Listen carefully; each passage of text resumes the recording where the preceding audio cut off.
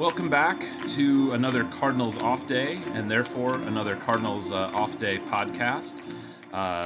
As we record this before the final game against Cincinnati, the Cardinals are 23-17, on pace to win 93 games.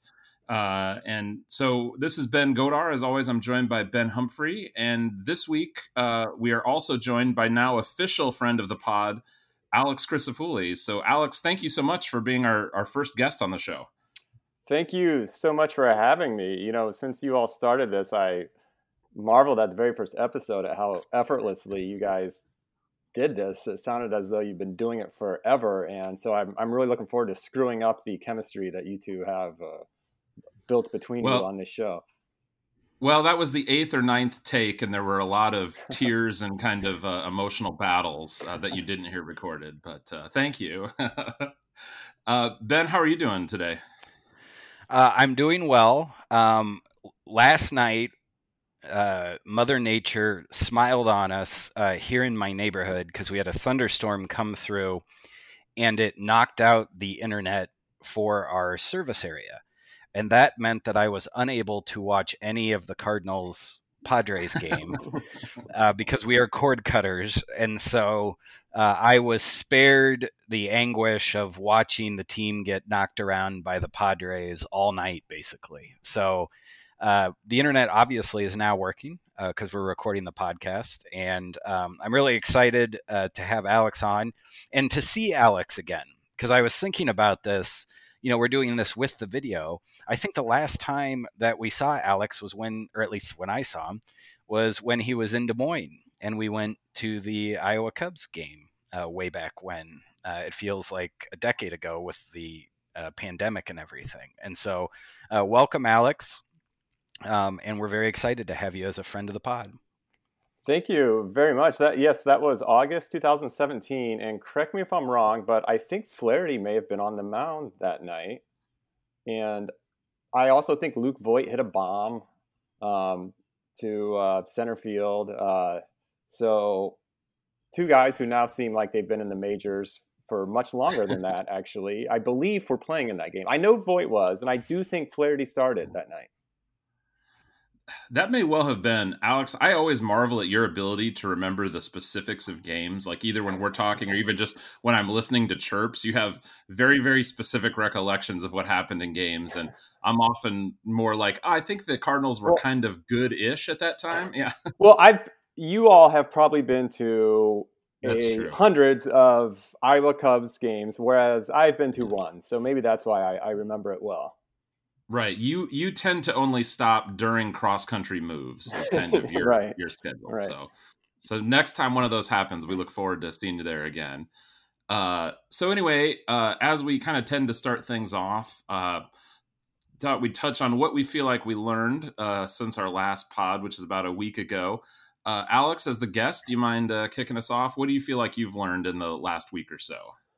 Well, I don't know if this is something that I've learned, but something that has been reinforced, which is that as much as I don't know if but people complain about Paul DeJong in terms of, mostly from the offensive side of the ball, he's a really valuable member of this team, and it really shows when we are without him. And maybe that's on the organization for not having a better, contingency plan there for when Paul DeJong is on the IL like he is now. But I got to say, I am missing Paul DeJong right now. Yeah, absolutely. Ben, how about you? I was going to say that something along the same lines. I think that, and I've been guilty of this a little bit too, I think that maybe we underappreciate not only Paul DeJong, but also Carlos Martinez and Miles Mikolas.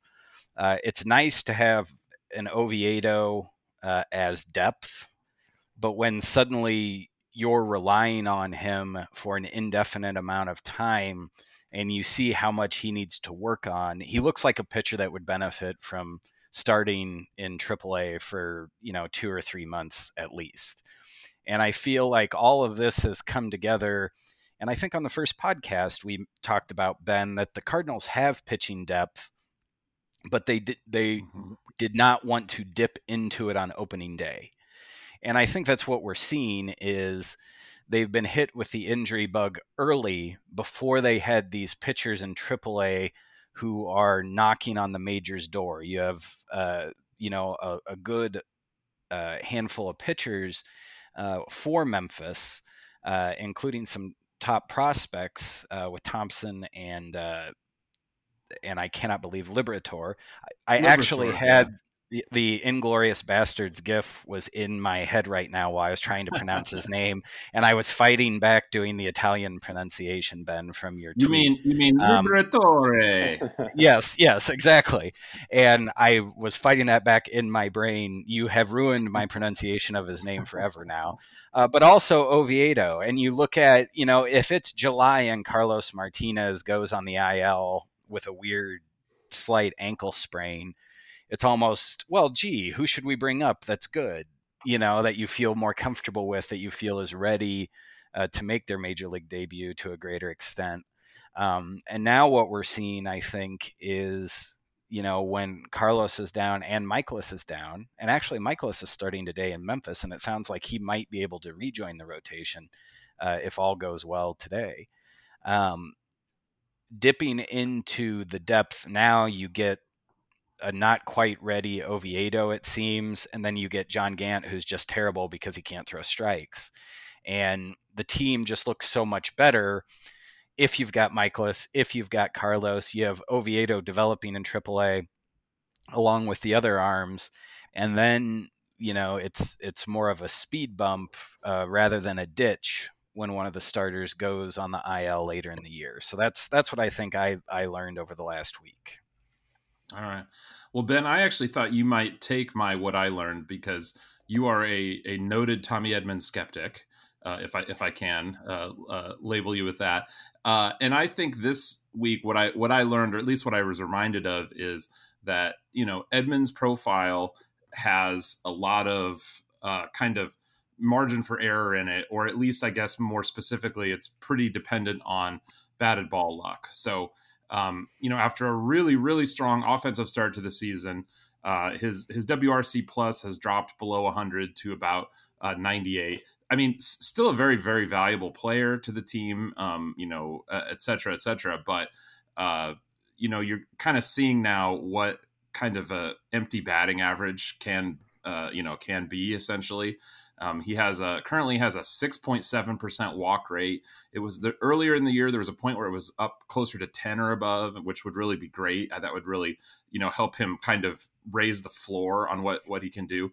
And he only has a 10.6% K rate, which is very, very low. I mean, that's like Pete Rose territory or something in this era. So, anyway, but obviously that leaves, essentially the rest of his batting profile, because he doesn't hit home runs so much, just to the whims of batted ball luck. So we're kind of seeing a downward trend in that. I expect it'll probably trend back upwards again, but just kind of a reminder that he has that in him, I guess. So with that, I think we all sort of agreed that the first topic it made sense to talk about today, and really probably the biggest news of the week, is Albert Pujols, as we all expected, signing a contract with the world champion Los Angeles Dodgers. So I think there's a lot of different ways we could go with that. So Alex, why don't you take us in a direction? Well, I'm obviously a little bummed. I think we all, or a lot of us, hoped that somehow, some way, there would have been a very storybook ending or something where he's in a Cardinals uniform and hitting a home run or two and getting standing ovations, and it's all great. I am kind of relieved that the Band-Aid was ripped off somewhat quickly, and that we're not going to have another week of just thinking about Albert Pujols and whether or not this can happen. And even though it is a National League team, so he can't DH, I do think this move makes a lot of sense for Pujols in that obviously, he doesn't have to uproot his family.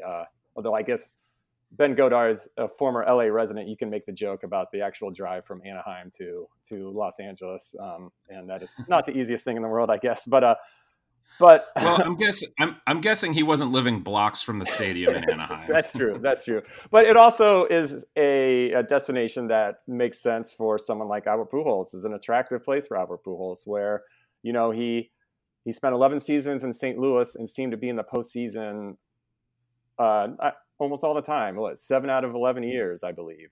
Whereas went to Anaheim and was in the postseason once and was promptly swept. So I could see why the Dodgers would be a very attractive place for him, why that makes a lot of sense for him.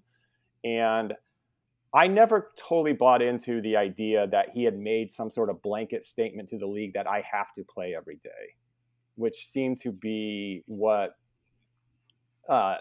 Madden was saying, like, look, he wants to play every day. And I think someone else, maybe the Angels GM kind of reiterated that point. And a lot of people ran with that. Well, if Albert Pujols wants to play every day, then, no team's going to want him. And I'm like, I don't know if I'm ready to believe that. And even if he kind of was upset about his playing time with Anaheim, a team that he has now a long history with, that doesn't necessarily mean he's going to demand the exact same amount of playing time on another club. So from that standpoint, I think this move certainly makes sense for him. From the Dodgers standpoint, I mean, they have a lot of injuries right now, I guess. I mean, Max Muncy hasn't he historically been okay without the platoon advantage? I know he's a lefty, but I thought he always hit lefties somewhat well. I could be wrong on that. I know this year he's struggling a bit, but I don't remember hearing this kind of lefty deficiency thing being an issue with the Dodgers in previous seasons. So I think that's probably accurate. Okay. That it seems like it's exacerbated this year, because when the reporting happened about why the Dodgers would have signed him, and I saw those really big platoon splits of the LA team against lefties, it surprised me, but I also thought, okay, this is starting to make some sense. Yeah, and I think also from the Dodgers' perspective that obviously they're a little banged up right now. Isn't AJ Pollock hurt? They have some guys who are hurt. He usually is. Yeah, that's true. Yeah.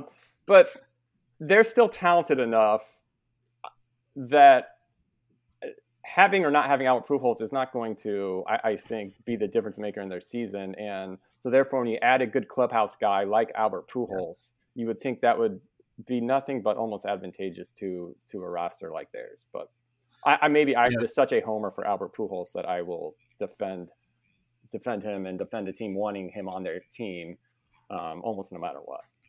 Yeah, the Dodgers are so good this year. I feel like they're almost going with like NBA style load management, right? Like they're not gonna start Harden and Irving and Durant at the same time, but like 3 times during the season, and then they're all gonna show up in like that's what the Dodgers are gonna do with Seager and Betts and just basically. So yeah, who's hurt and what their record is doesn't seem real important to me, because I still think they're easily the best team. But Ben, what about you? What kind of stuck out to you about Pujols? It's a fit that makes a lot of sense the more that I think about it. At first, I was like, the Dodgers are loaded. They don't need Albert Pujols, but he's a league minimum guy. He's hyper competitive and also very professional by all accounts. And so I feel like probably what they are offering to him in terms of playing time had to be appealing, because it's a joke, but it's not. The Dodgers seem to have really bought into load management as a greater concept, and also flexibility in terms of platoons. They leverage those as well. And it all seems to go toward the same goal. They do it with their pitchers, but also perhaps with their everyday players now, where it's, if you want to win in October, you have to be ready to play another month's worth of baseball. And if you can keep your team fresh going into October, that is a competitive advantage that the Dodgers seem to have zeroed in on.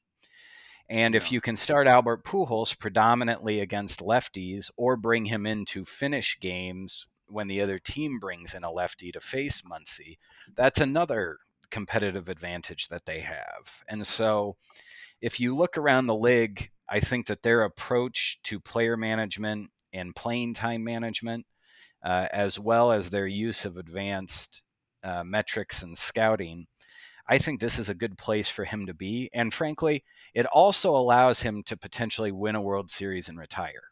And that has to appeal as well. They're probably the safest bet to win the World Series this year. And so you can't blame Pujols for finding that to be appealing.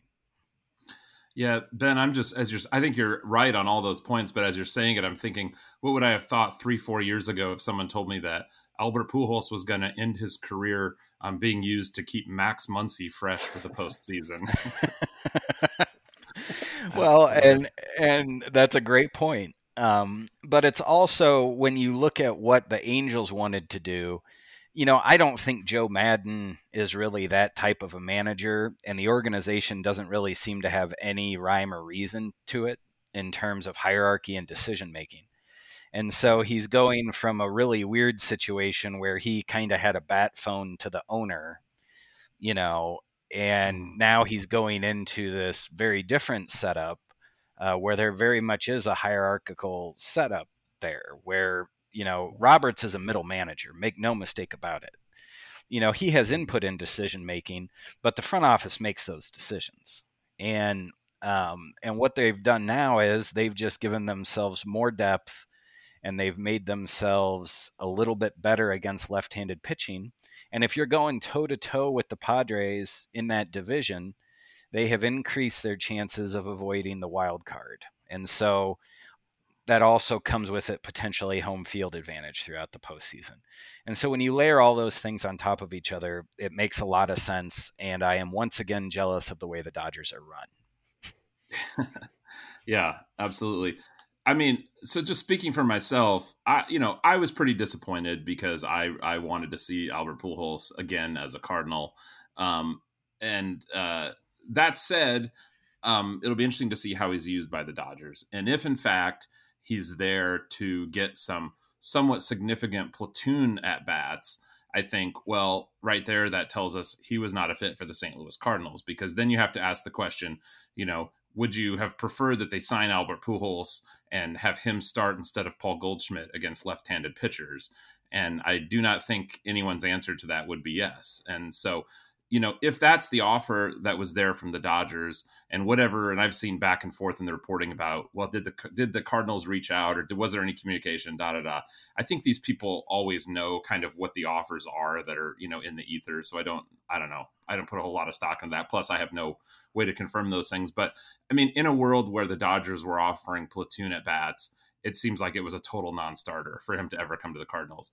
Now, if in fact he were to go to the Dodgers and be just that 26th man who, takes, pinch hitting at bats late in games, particularly off left-handed pitching, then I will be pretty disappointed that the Cardinals didn't move forward to get him in that role, because I do think that would have been a really good fit. But I heard, and actually it was Alan Medlock on the Meet Me at Musial podcast made this point a couple weeks ago, that it's, as fans, we're often critical of the front office, saying, gosh, why don't they want to win more? Why don't they want to win more? Why don't they pick up Wong's option? Why don't they do these kind of little marginal things? But then at the same time, we'll sometimes say, well, why don't they sign Albert Pujols?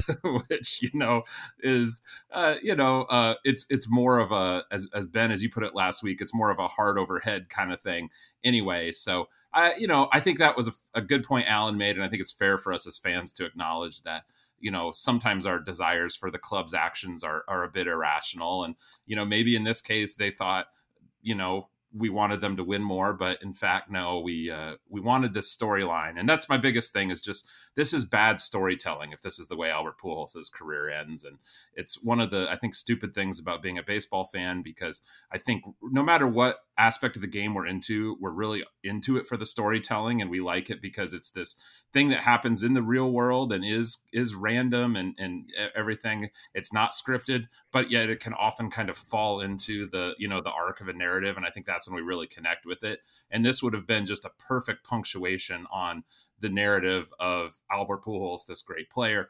And, it looks like we're not going to get that perfect ending. So that's always a little disappointing. What else? Anything else Pujols related, guys? I will say, it is going to be nice just seeing him in the National League again. And if he Yeah. is, I guess the Dodgers already played at Wrigley, right? Was that Uh, series in Wrigley? yeah. Okay, because I was Yeah, I I was think so. about to say, if they had a series at Wrigley against the Cubs and the Cubs had a lefty, although do the Cubs have any lefties? I don't think they do. But I was gonna, if for some reason Pujols had to Yeah. start at Wrigley Field, I was gonna tune in and watch that. Yeah. Well, they all You throw like 82 anyway, so I don't know if it matters if they're left or right-handed. So Fair yeah. enough, yes. So I do like the idea that I'll be able to see a little bit more of him, which could very well be his last year, being that he's in the National League. And I just watch more National League baseball than I do American League baseball. So Yeah. I just feel like National League Well, is more his home. no, I think that's a great point. And, also if he in the next, couple weeks comes out and makes an announcement and says, hey, this is it. This is, the last trip around the sun.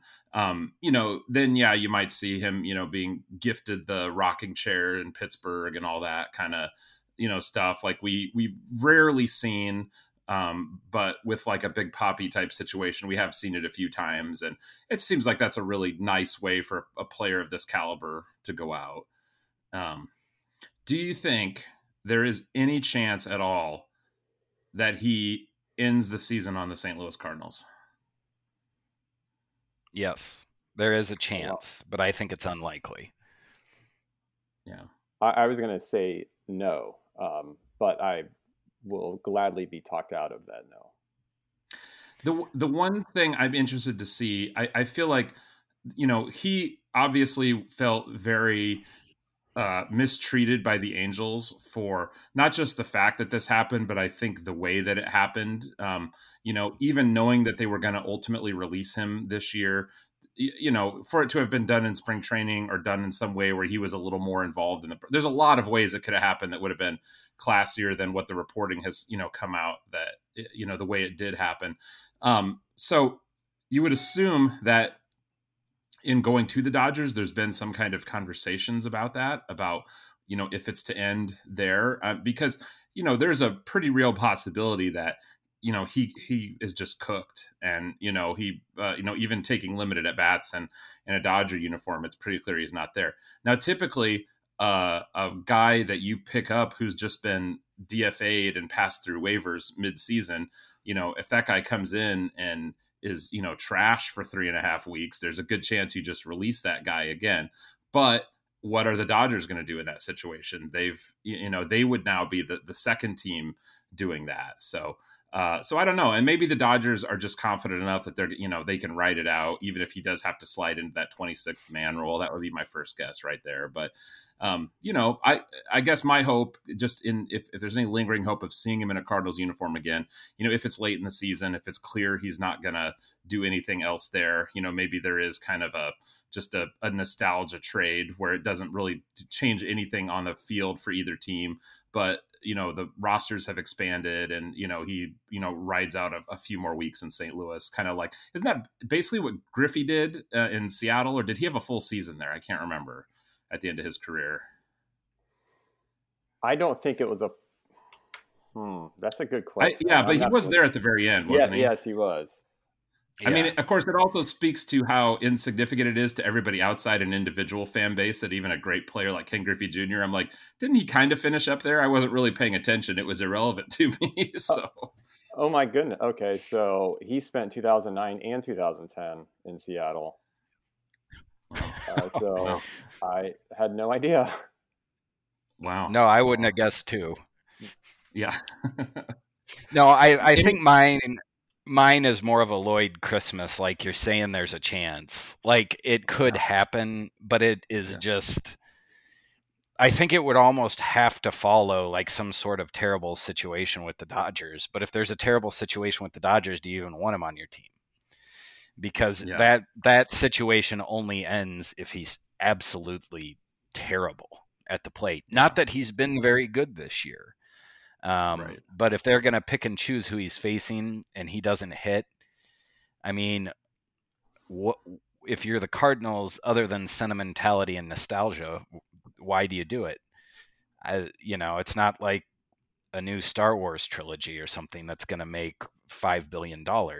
you're out here playing baseball games. If it stinks, it's not going to help you. So I think you two have actually kind of talked me out of it now that I've thought through what would have to happen for him to sign with the Cardinals. And I'm definitely in Dumb and Dumber 1 in a million territory now of that actually happening.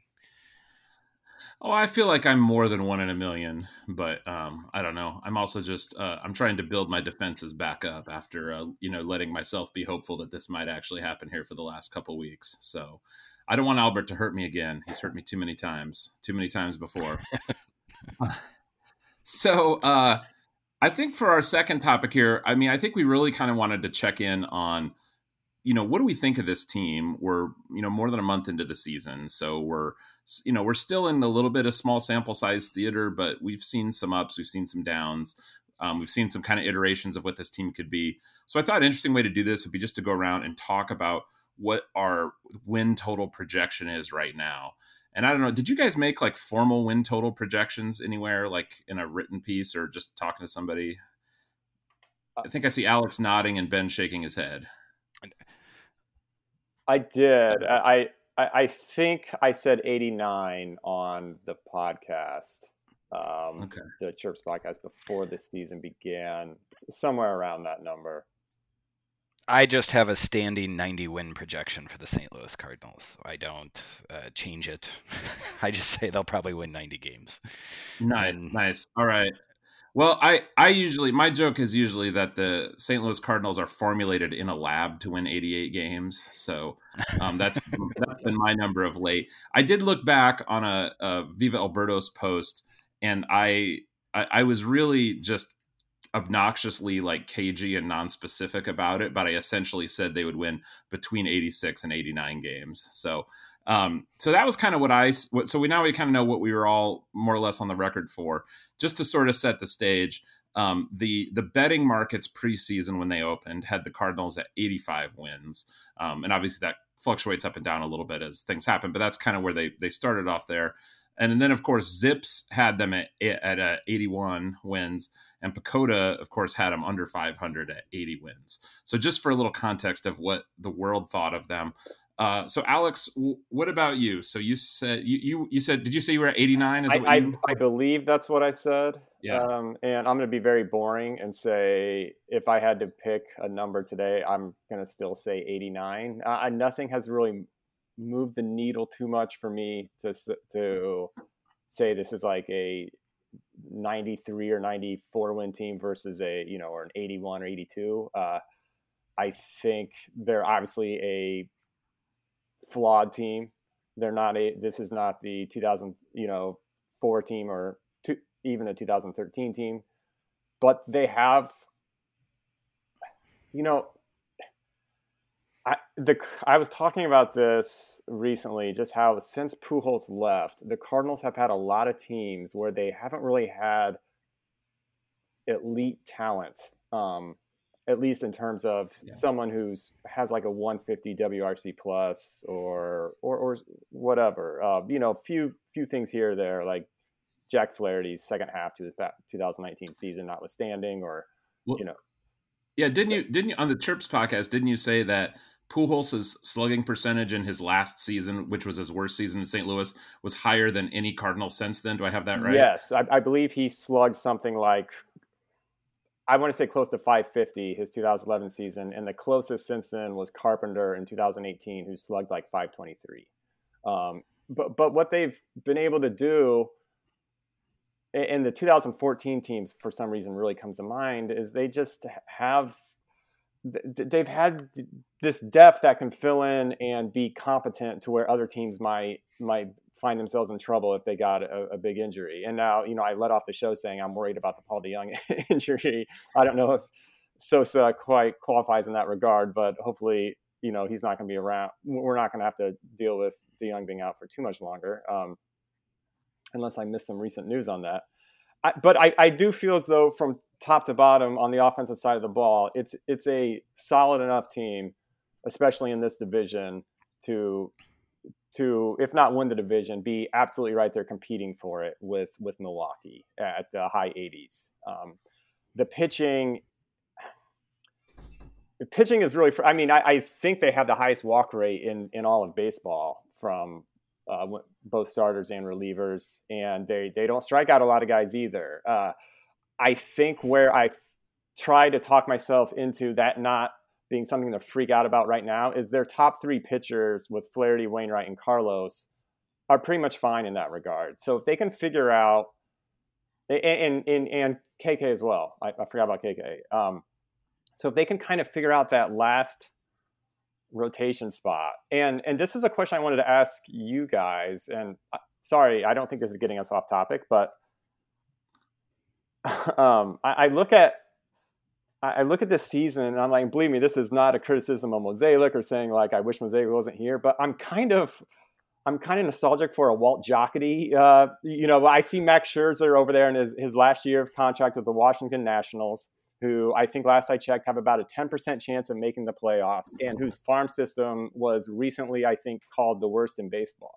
And this seems like a prime Walt Jocketty being like, I'm going to get that guy for this last 3 months of the season, and we are going to ride him into the playoffs, and then we'll see what happens. And so I don't know if Mozeliak is quite, Mozeliak would be quite as ready to kind of figure that trade out as like a Walt Jocketty, or maybe I'm just putting way too much in both of their reputations as to what they would be able to pull off. But yeah, I look at the Washington Nationals right now, and I look at the Cardinals right now, and I'm kind of missing me some Walt Jocketty. Yeah, well, I feel like Mozeliak has drifted a bit in the Jocketty direction just in the last couple years. That's true, when I, again, kind of if we're going back to that last Pujols year, which is a good endpoint, being 10 years ago and also being the last point that we had this like superstar player, what did the Cardinals do when that superstar player left? They didn't try to find a superstar player to plug back in there. And so for most of the 2010s, it was, late period Carlos Beltran, Johnny Peralta. It was these kind of, mid-tier, fill-in value, free agent guys to kind of get there. But within the last few years, we've picked up Paul Goldschmidt and Nolan Arenado, which are really the first, I would say, sort of Jocketty-esque acquisitions since Mo's been running the thing. So maybe, and I've been watching that Scherzer speculation as well. That's another good question. Would you rather, if you had a choice, would you rather the Cardinals had Pujols or Max Scherzer for the rest of the season? That really gets at Alan's question of, do you want him to win or do you want the best story, I guess? Because, hey, I want the good story, but I kind of like to have Max Scherzer in the rotation. Well, and I don't mean to, so we can get to Ben here quickly, but if you want the good story and the good team, I could tell you that Max Scherzer would probably get his 3,000 strikeout in a Cardinals uniform if we were to, because he's at 2,852 right now. So, yeah, or there's a very good chance it could happen. So. Well, and since this is a Cardinals podcast, I'm really hopeful that somewhere in the comments or on Twitter, we'll have a number of people tell us that, their cousin's best friend's lawyer, knows Max Scherzer's family really well. And they heard that he really wants to come to St. Louis and it's going to happen. So it'll be kind of I remember about 10 years of Mark Burley related rumors like that. So anyway, Ben, sorry, where are you at win projection wise? I'm about where I was. I would probably revise it upward because they're at a higher pace right now, having had John Gant in the rotation for about 6 weeks, and he's not been good, ERA notwithstanding. And so they have somehow managed to have one of the worst pitchers in baseball in their starting rotation in terms of walks and just really pitching performance, yet he somehow has not allowed that many runs, and they've won a handful of those games. And I think when you kind of get that fool's gold, it still counts in the wins total, even though you can't count on that moving forward. That has happened, and the Cardinals reaped that benefit. And if you'd have told me John Gant was going to pitch as terribly as he has pitched, which I didn't think was possible. I was very low on Gant going into the season, and I didn't think it would be this bad.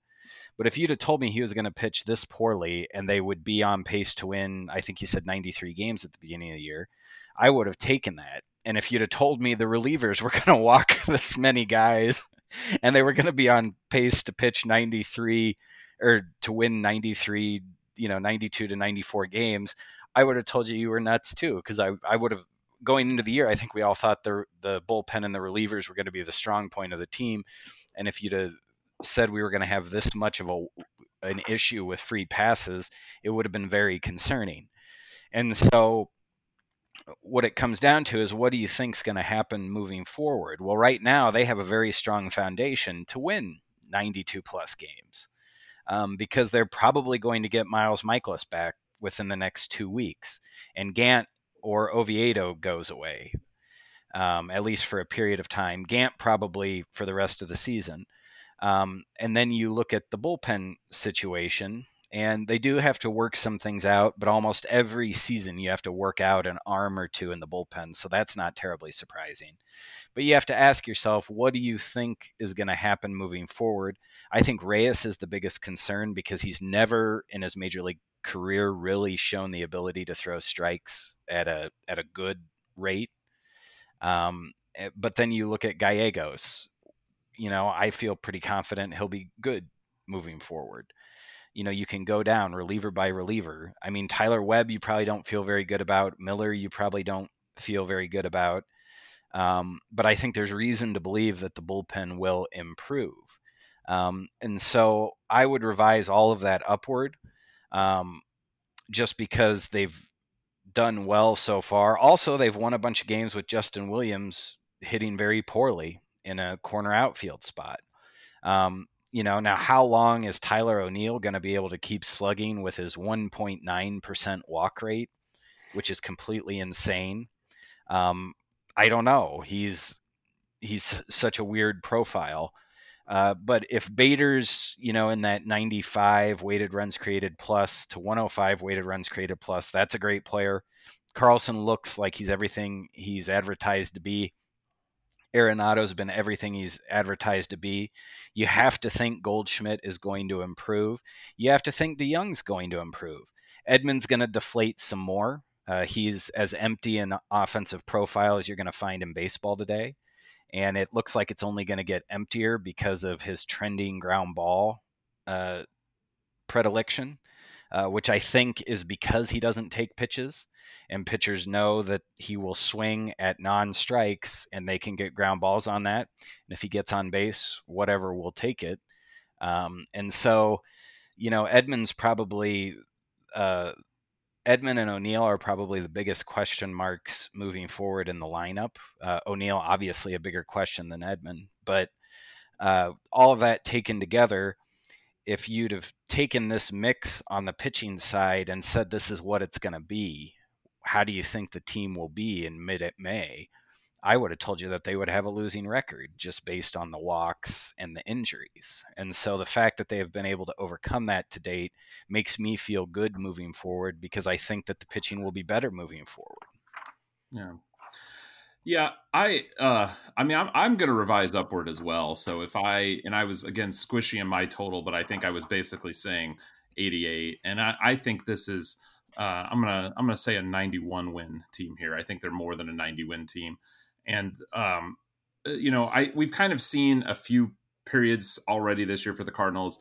They started out right around that, like, kind of 500 or just below it kind of territory for the first couple weeks. So it was kind of that, like, oh, geez, maybe Pacoda got this right. Then they went on a real winning streak, piled up a lot of games. And here, just recently, of course, in the San Diego series, we've seen a little bit of not performing so well. And some things, Adam Wainwright, again, a guy who's really susceptible to batted ball luck, having a pretty unlucky day, etc. So we've kind of seen him reset.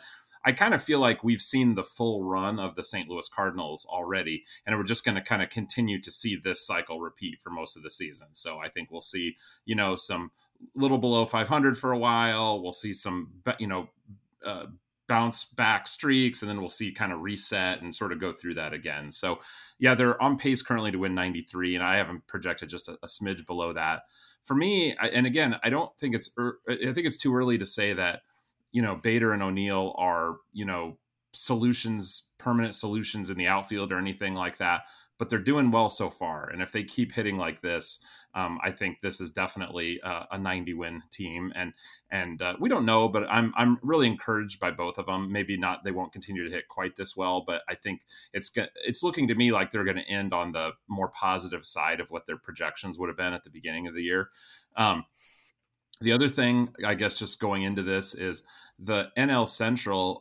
I think the Brewers are pretty good, and I think the rest of the team is pretty much, or the rest of the division's pretty much trash. I think the Reds are at best, a 500 team full of despicable rogues, and of course the Pirates are terrible, and so I just there was a some people projected basically everybody but the Pirates to be kind of in the mix together. Oh, the Cubs, I forgot to mention the Cubs. The Cubs are garbage too. And I think the Cubs are going to absolutely crater here pretty soon this season. So with the Cardinals road was a lot harder when, the Reds, the Cubs, the Cardinals, and the Brewers are all like, at or a little above 500 type teams. That would have been a season that it was tough for them to push into that 90-win range. I don't think that's the case. So that's kind of where I see them going. So anything else win projection wise, or should we crack open a box score of your? Well, just real quick, I wanted to say that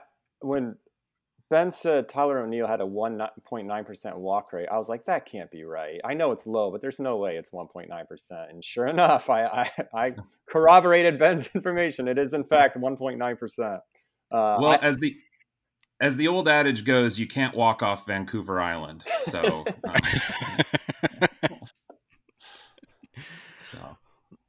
well, I'm glad you checked, Alex, because I had the same thought. I thought that can't be right. But knowing Ben, I was like, I don't think he's not going to go double barrels without this information at hand.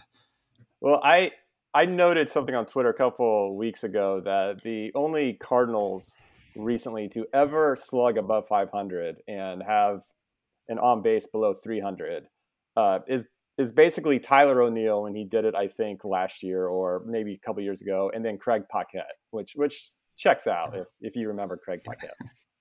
Yes. Oh, fondly remember Craig Paquette.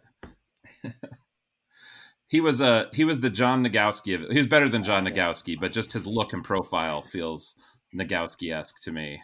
Although, didn't Craig Paquette play second base for a while? I mean, I'm sure he did. He was. Craig Paquette played wherever the manager asked him, because that's the only way he was staying in the major leagues. Okay. I might be wrong. I might just be thinking, had Tony La Russa been the manager at the time, he certainly would have played Craig Paquette at second base at some point. So, all righty. Well, speaking of former Cardinals and teams of the past, Alex, you brought us amazingly interesting game to look at today as a box score of yours. So could you kind of tell us why this game? What about this game jumped out to you? So I picked a game from June 6th, 1990. And first off, and I was thinking about this today, you might be able to make the case that this was the last great moment of Whitey Herzog's time in St. Louis, because he would go on to resign exactly 1 month later on July 7th, 1990, or quit or whatever. Mm-hmm.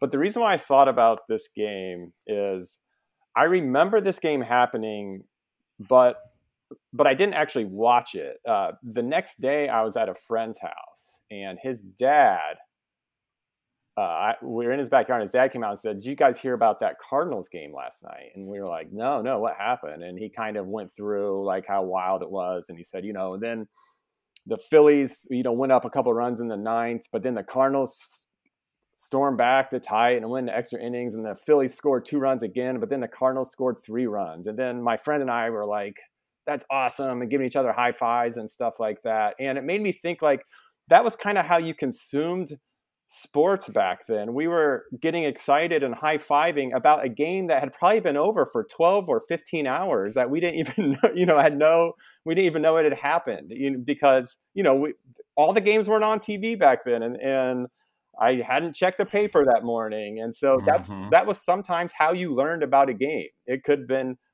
hours after it happened. It could have been a day or two after it happened. And for some reason, and maybe it was because it was the 1990 season when the Cardinals were very bad, the only time since 1918 that they finished in last, that I remember this one cool, good moment. And so this box score is always stuck in my head. And of course, with a great website like Baseball Reference, you really only need a few details, and you can find it if you're stubborn enough to keep searching. And so I think a couple months ago, just went down on a rabbit hole looking for this game, knowing it was around this time frame, 1990 or 91 or something like that, and I finally found it. So that's why I picked this game. But that was kind of how it worked back then. And this is a beautiful box score. Just if you go up and down the lineups, you have the kind of the last remnants of the Whitey Ball era. But you still have Vince, Ozzie, and Willie. But then you have kind of like the new guys like Pedro Guerrero, Todd Zeile playing catcher at the time, as you know, because he was a catcher when he came up. You still have Pendleton over at third, Jose Oquendo at second. Let's see, who else do we have here? We'll get to some other great names too. But the Phillies have what's kind of the model of the team that went on to, I guess, win the pennant a couple years later, at least on the offensive side of the ball. They have, I don't remember if Von Hayes was on that pennant-winning team, but certainly, Kruk and Darren Daulton, the two guys. Yeah, and Dykstra. Was Dykstra on that? I couldn't remember. I thought he was on that pennant-winning team, but I couldn't totally remember. I think he was. I just he's part of the kind of mullet-headed dirtbag era there in Philly, so I guess I just assume so. But and I'll say one other thing about this game, then I'll let you two talk about it for a little bit. But the final score was 12-11, and it went 10 innings. And back then, even a game where the score was 12-11 and went to extras, you could still kind of count on the game only lasting like 3 hours. Games were just so much quicker then. So I was expecting that to be the case here, but that is not the case. This game went over 4 hours, and I was very curious as to why that was, even with extra innings and a 12-11 score. And I did see that there were 11 different pitchers, appearing at some point in this game, and great names too, especially on the card. These are names we all recognize, and so. Yeah, that's kind of the stuff that jumped out. Oh, and I have one more comment on the Phillies roster, which is they had a player named Ricky Jordan playing for them at the time. And I collected Ricky Jordan baseball cards because someone told me, it's not true, but someone told me he was a cousin of Michael Jordan. And Michael Jordan's pull at the time in 1990 was so strong. If you told me such and such was a cousin of Michael Jordan, I will start collecting that person's baseball card. I soon learned that was not true, and he was not Michael Jordan's cousin, and had nothing to do with Michael Jordan. But well, I hope you meet Ricky Jordan someday, so you can tell him that, because you're probably the only person who collected his baseball cards ever. So, even if it was for a misunderstanding, I'm sure he'd still appreciate your time and dedication. So. I'm guessing Ricky Jordan cards are probably relatively easy to collect as well. You kind of got one in every pack, so they were not hard to find. That is true, and I think the owner of the baseball card shop even knew I liked Ricky Jordan, and he would save them for me if I came in and sell them to me. So he was a good guy. He wouldn't, he wasn't price gouging me on Ricky Jordan cards, but. Good. Ben, anything you want to say about the rosters overall, or should we dive into the play-by-play? Von Hayes jumps out at me because we have summer ball teams here in the state of Iowa, and probably the most prominent one is in Clarinda, the Clarinda A's. And every year they have a winter banquet to raise money for the team. And my mom got me tickets longer ago now than I care to remember, but probably about 10 years ago.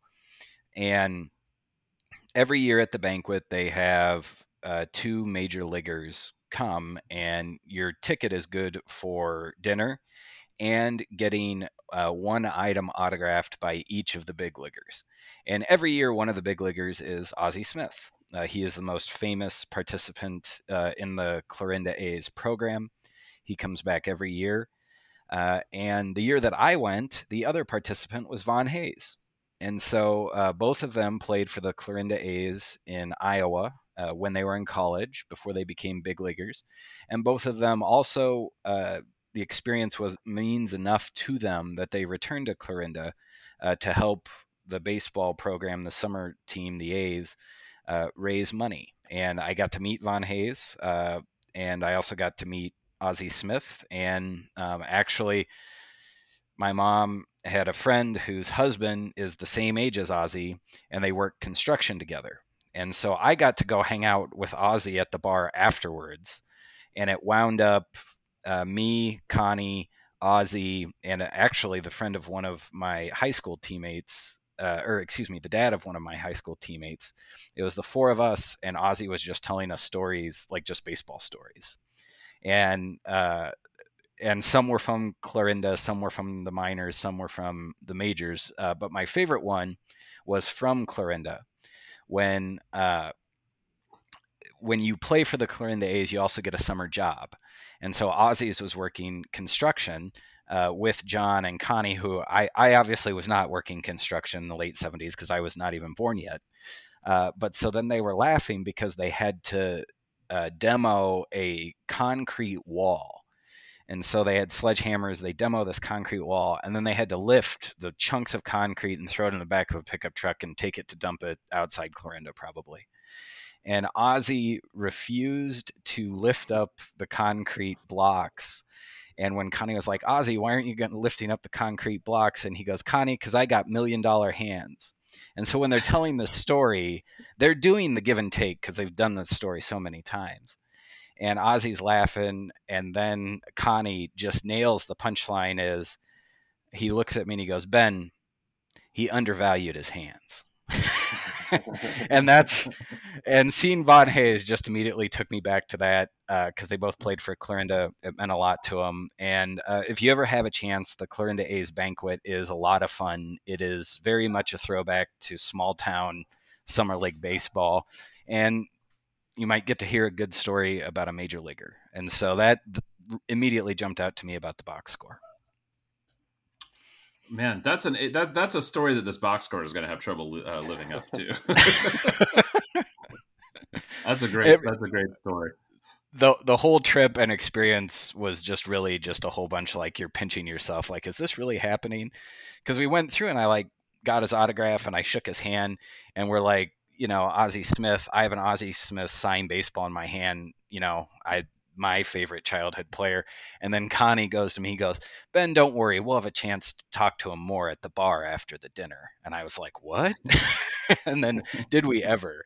And it was a lot of fun. So, but this box score is also a lot of fun. As Alex said, I really enjoy, it's almost like a passing of the baton in a way from the Whitey Ball Cardinals to those very good early 90s Phillies teams. Like you can kind of see it right there on the box score as the Phillies are becoming a juggernaut and the Cardinals are fading away, ceding their juggernaut status. Well, I guess they probably had already ceded it, but you can see kind of that shadow of 87 there. And then also you can see the shadow of like 93 for the Phillies. And it's a lot of fun. Yeah. Well, and on the Baseball Reference page for this game where you can see the win probability chart, it looks like a child's drawing of a mountain range because this game was like up and down and back and forth for the whole game. So this would have been a good game to watch. So why don't we jump into it? So in the bottom of the first, so the Cardinals are the home team. It's in St. Louis. So the first inning, Phillies left 2 runners on but didn't score. In the bottom of the first, Willie McGee knocked in. Vince Coleman singled on to third base, and in parentheses it says bunt to weak third base, and I think we can all picture exactly what happened right there. So Vince Coleman got on base one of the only ways that he was physically capable of doing it, by laying down a bunt and then hauling ass. He stole third base, he stole second base, then he stole third base. And then he scored on a sac fly from Willie McGee. So every old-timey baseball announcer right now would just be beside themselves at the run manufacturing that the Whitey Ball Cardinals did in that first inning there. So we had a 1-0 game for the Cardinals. And for a game that was going to have so much scoring, it actually stayed that way until the top of the fourth. Does one of you want to take it away there? Ben, you want to take that away? You got the game up? Yeah. Well, Von Hayes had a pretty good year that year, and he led off with a walk, and then advanced, and then Ricky Jordan walked, and then there was a double steal. So we've got some really good small ball going on here. And then something that Ricky Horton and John Rooney would love. John Kruk then grounded out and scored a run. So that was, another nice piece of manufacturing there. And that was followed by Charlie Hayes hitting a single and knocking Jordan in to give the Phillies the lead there. And then in the bottom of the fourth, Terry Pendleton hit a double. Todd Zeal singled him in. And then here we are. We've been making fun of Vince Coleman, but after an intentional walk to Jose Oquendo and a walk by Greg Matthews, the pitcher, Vince Coleman hit a double to right field that scored 2 runs and pushed Matthews to third. And I could not help but wonder if Coleman would have had a triple on this play if Matthews, the pitcher, were not running in front of him. In Little League, this happens a lot where you have the really fast kid hits the ball in the gap and the slower kid's in front of him and he almost catches the slower kid. So that made me wonder how close Vince Coleman would have come on that play to catching the pitcher. And then Ozzie Smith came up. He singled to left field, and surprise, surprise, Coleman scored as well as Matthews. And so this was sort of the beginning of the pendulum swinging back and forth between these teams, and that was before the game was even half over. And Alex, do you want to walk us through what happened after that? Sure. First, though, I want to know how often players were being intentionally walked back in 1990, because, and I don't want to give the ending away, but in the 10th inning, both managers intentionally walked a guy to load the bases. Both of them did it. And there was and you just mentioned intentional walk last inning. Yeah, that's something I want to look up later, is how often managers were intentionally walking players back in 1990 as compared to today. But the force out at any base seems to have a very strong appeal to managers. Like Schilt, it's almost like catnip to them, because you see Schilt do this all the time, and it makes me wonder if it's something that George Kissel told him to do. You can get that force out at any base. Well, and the people that are intentionally walking, I mean, Jose Oquendo, I think in the 10th, it's Ozzie Smith. Look, Ozzie brought things to the plate, as a hitter, but he's probably not a guy you need to intentionally walk all that often, unless behind him, and he never batted in front of the pitcher. Right, and we love Jose Oquendo. Jose Oquendo is an absolute Cardinals legend. One of my very favorite players of all time. Jose Oquendo was not a good hitter. I cannot imagine why you would have ever intentionally walked Jose Oquendo. There was a pretty good chance he was going to get himself out. Yeah. So anyway, I'll go ahead and skip to the 7th inning, the top of the 7th, where it's now 7-2 because of I believe a solo home run from Terry Pendleton back in the bottom of the 5th. So we are now in the top of the 7th, and the good guys are winning 7-2. But our friend, if you want to call him that, Ricky Horton is on the mound, and things are about to go badly. He gives up first a single to Charlie Hayes, and then another single to Dickie Thon. And then Dalton comes up and hits a double, and Hayes scored, and Thon moves to third base. And then Randy Reddy, a guy I only remember because of baseball cards, hits a double and scores both Dickie Thon and Dalton. So it is now a 7-5 lead. And later in that inning, then Ron Jones comes up with 2 outs, and he hits a single, and he scores Randy Reddy. And so the inning eventually ends with a John Kruk flyout after Lee Smith has entered the game. And I thought that was interesting. Lee Smith came into this game in the bottom of the seventh inning, or excuse me, the top of the seventh inning. And one, I thought it was interesting because they brought him in at a very important time, a very high leverage situation, which seems kind of like a more new school approach to your closer. But then if you look at the box score, he came out and pitched the eighth and the ninth as well. I think he ended up facing 14 total batters or something like that. And he was like the closer back then. And so I thought it was interesting that he was brought in the seventh inning. But anyway, he got John Kruk to fly out, and that ended the inning with the Cardinals still clinging to a 7-6 lead. And it started to, this is kind of, I guess it's not until the ninth inning where things get totally crazy. In the eighth inning, the Phillies do tie it up, though. Lee Smith still in the game, and Lenny Dykstra hits a single and scores Dickie Thon. And then the score stays knotted at 7 heading into the ninth inning, if one of you wants to take it from there. Yeah, I'll jump in. So we're in the top of the ninth inning now. And so Lee Smith is in for his third inning of work already, or, including the partial inning, his third inning of work. And I actually remember writing a Viva Alberto's piece at one point and looking back at Lee Smith. And he was really the first like one inning reliever. So, I mean, earlier in his career, of course, he started for a little while. And then with the Cubs, there was a little while he was a multi-inning reliever. But by the time he got to St. Louis, he was very consistently a one inning guy, even in an era where other guys who were, closer types did still fairly often maybe pitch, a little bit of the eighth and ninth. So I'm just sure this is a pretty atypical thing for him to be out there for his third inning. And it shows because he walks the first batter, Von Hayes, and then he gives up a home run to Ron Jones, who I don't even remember from baseball cards. Those are just names on the screen in front of me. And so at this point, now the Phillies have come all the way back.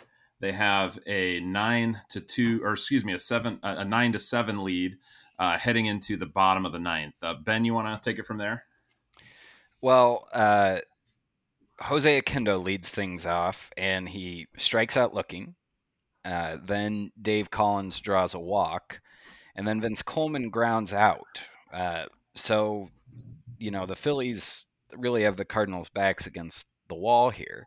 Ozzie Smith is up. He's facing Blackjack Roger McDowell, who would later go on to fame with the White Sox. And he singles to deep second base, which is another fun notation in the box score, which scored Collins.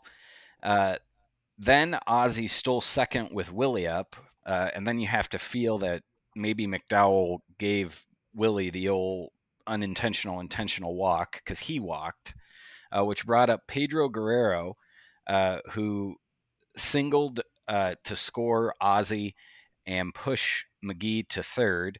Then we had another intentional walk of Terry Pendleton. And I really don't understand that. Because it was to get to Todd Zeile. I don't know that there's that much of a difference between them in 1990, but it worked.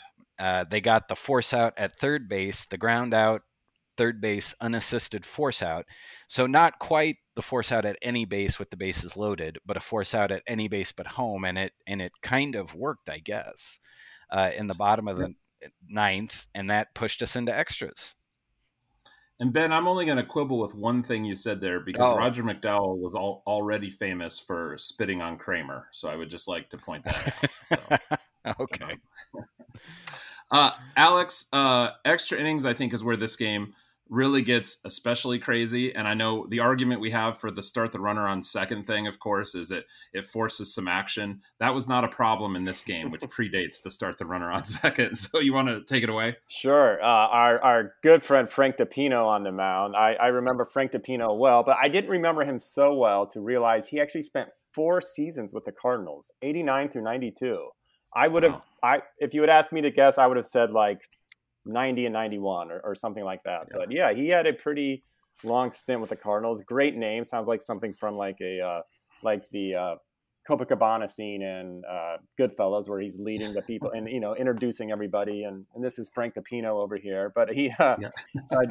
Darren Daulton leads off with a single. And again, we're knotted at 9. Darren Daulton leads off with a single. Roger McDowell bunts Daulton over to second base, and then so we have runner on second, 1 out. Lenny Dykstra is up. What do? You intentionally walk him.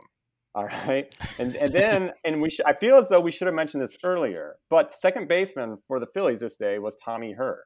So we basically have the whole core of, well, minus Jack Clark, we have the whole core of that great 1987 team on the field this day. And Tommy Herr comes up and he grounds out, but moves the runners, moves Daulton and Dykstra to third and second base. So now we have 2 outs. And again, Ricky Horton, in the dugout now, icing his arm, just really happy to see him move the runner over right there, even though he just gave up 4 runs earlier in the game. Sorry, go on. No, that is right. So now we have 2 outs, runners on second and third. Von Hayes is up. Another intentional walk. There's the intentional walk to load the bases, and the second of this half inning. So they intentionally walk Von Hayes to load the bases for Sil Campusano. That is a guy like you said earlier about the guy's name I already forgot, Ron Jones. I do not remember Sil Campusano. But you have Sil Campusano coming up with the bases loaded because Whitey gave Von Hayes the free pass. And he singles off Frank DiPino, and he scores both Daulton and Dykstra. And so now we have the Phillies with what seems like a pretty sizable 11-9 lead in extra innings. And John Kruk ends that inning. Frank DiPino gets him to strike out. And so we head to the bottom of the 11th with the Phillies up 11-9. And another, I think, fun Cardinal who kind of gets lost in the shuffle of the transition from the Whitey Ball era to those early 90s teams is Milt Thompson. And he leads off that bottom of the 10th. And Milt hits a single to center field, and Jose Oquendo comes up right behind him, and he hits a single and pushes Milt Thompson over second base. And then you have Denny Walling. Denny Walling comes up, and he singles, and Milt Thompson scores, and Jose's at second base. And we got Denny Walling on first. And so we have 2 men on, no outs. Cardinals have already scored, so they're really cooking up something good here. Vince Coleman comes up, and he bunts, but he pushes I'm sorry, I almost forgot. And Ben Godar, you would have been mad about this. But Rex Hudler came in to pinch run for Jose Oquendo. So now we have Rex Hudler on second base, and we have Denny Walling on first base, and Vince Coleman then bunts them over to third and second base respectively. And then what happens? We have runners on second and third. And this one is, I guess, kind of defensible if you really want those force outs. I do sort of get it. They intentionally walk Ozzie Smith to load the bases for Willie McGee. And so Willie McGee comes up with 1 out in the bottom of the 10th, and the Cardinals are down 1 run, and he hits a double, and he scores both Hudler and Walling to win the game. And that's it. And the game ends right there with the Cardinals with a 12-11 victory. So if it was hard following that, basically what happened is the Phillies scored 2 runs in the top of the 9th to take a 2-run lead on the Cardinals, only to see the Cardinals then tie it up. So then the Phillies scored 2 more runs in the top of the 10th, and the Cardinals scored 3 runs and win the game. And I have to say, the intentional walk in the bottom of the 10th is one of the few truly justifiable intentional walks, because Ozzie Smith is not going to score in this game, right? Like, I guess there could be some weird happening where he might, but you're doing this to set up the double play to end the inning. If Willie McGee gets a hit, which he did, he's going to score 2 runs, no matter what. And Ozzie Smith is just going to advance to third, and he's just a footnote in this game. And so that's a good point. I've never been a big fan of intentional walks, but that's one of the ones where it's a little bit more defensible in my mind. And I also, I have to confess that Ricky Horton is a 1980s Cardinal to me. And so, Alex, when you sent us a 1990 box score and I saw Ricky Horton's name, I was like, Ricky Horton was still on the Cardinals in 1990? Like, that can't be right.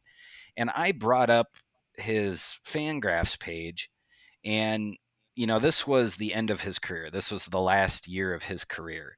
And my eyes just about popped out of my head because in 1990, he had a 9.3 strikeout percentage and an 11.4 walk rate. So he actually had more walks than strikeouts in 1990, his final year as a player, which I did not know. And so I found that really weird and bizarre. And it also made me ask the question, why are we asking this guy to analyze baseball? What does he really know about it? I'll be honest. I enjoy Brad Thompson's analysis, and Brad Thompson was not in the top tier of pitchers I've ever watched as well. A couple things in those last couple of innings that I noted. And Alex, I don't know if you mentioned this or not, but so Roger McDowell was pitching the 10th inning for the Phillies. And so he was in his second inning of work. But for that final at bat against Willie McGee, they actually brought in starter Terry Mulholland to face him.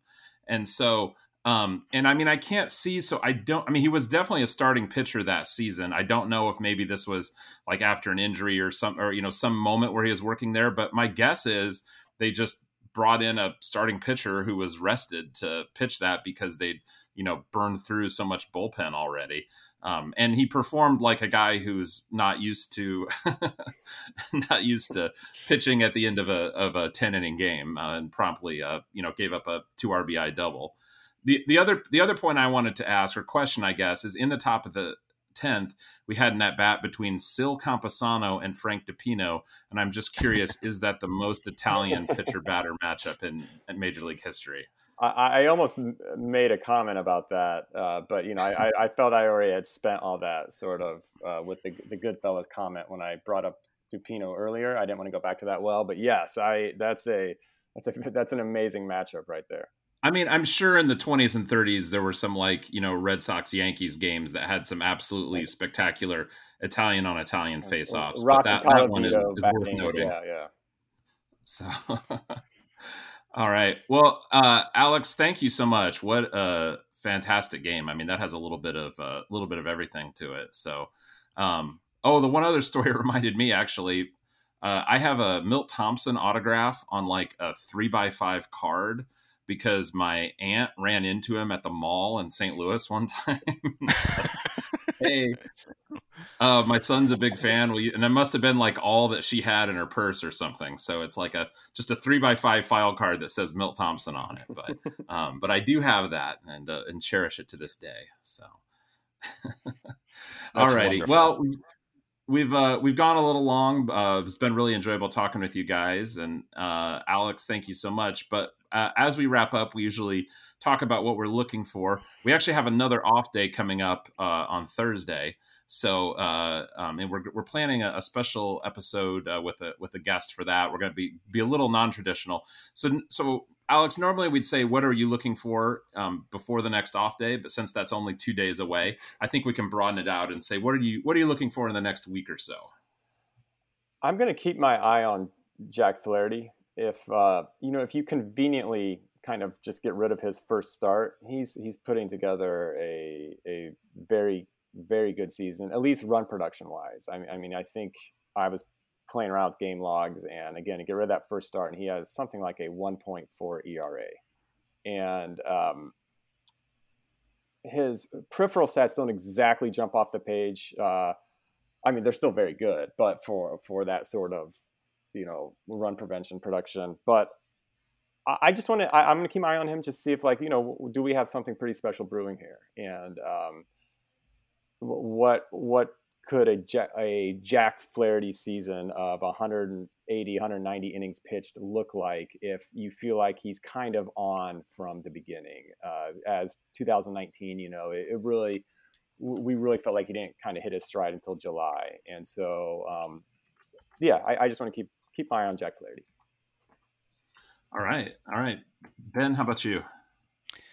I am going to be keeping an eye on Tyler O'Neill's plate approach. We touched on his walk rate a little bit earlier. It's a minuscule 1.9%, but it's not just walk rate. He seems to be driving the ball a little bit more to right field and right center field.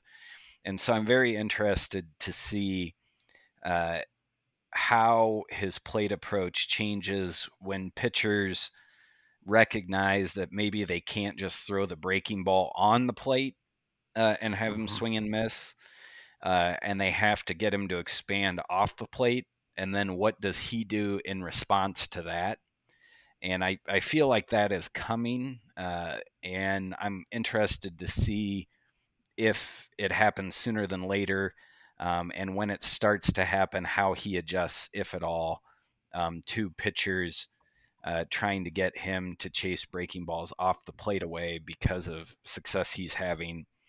He seems to just be letting the ball get a little bit deeper, and with his physique and his strength, he's able to drive the ball in a way that a lot of batters can't. And so now that he is kind of establishing that, can he keep doing it when pitchers try to go about it a different way than how they were able to get him out over the last couple of years? And so that's what I'm going to be watching. Oh, nice. That's interesting. I kind of hearkening back to Alex's what have we learned from the beginning. I'm going to be watching to see if anyone can step in to fill the Paul DeJong shaped hole in the lineup. And there's kind of a handful of ways that this could happen. We've seen them move Edman to short to get Carpenter in at second base.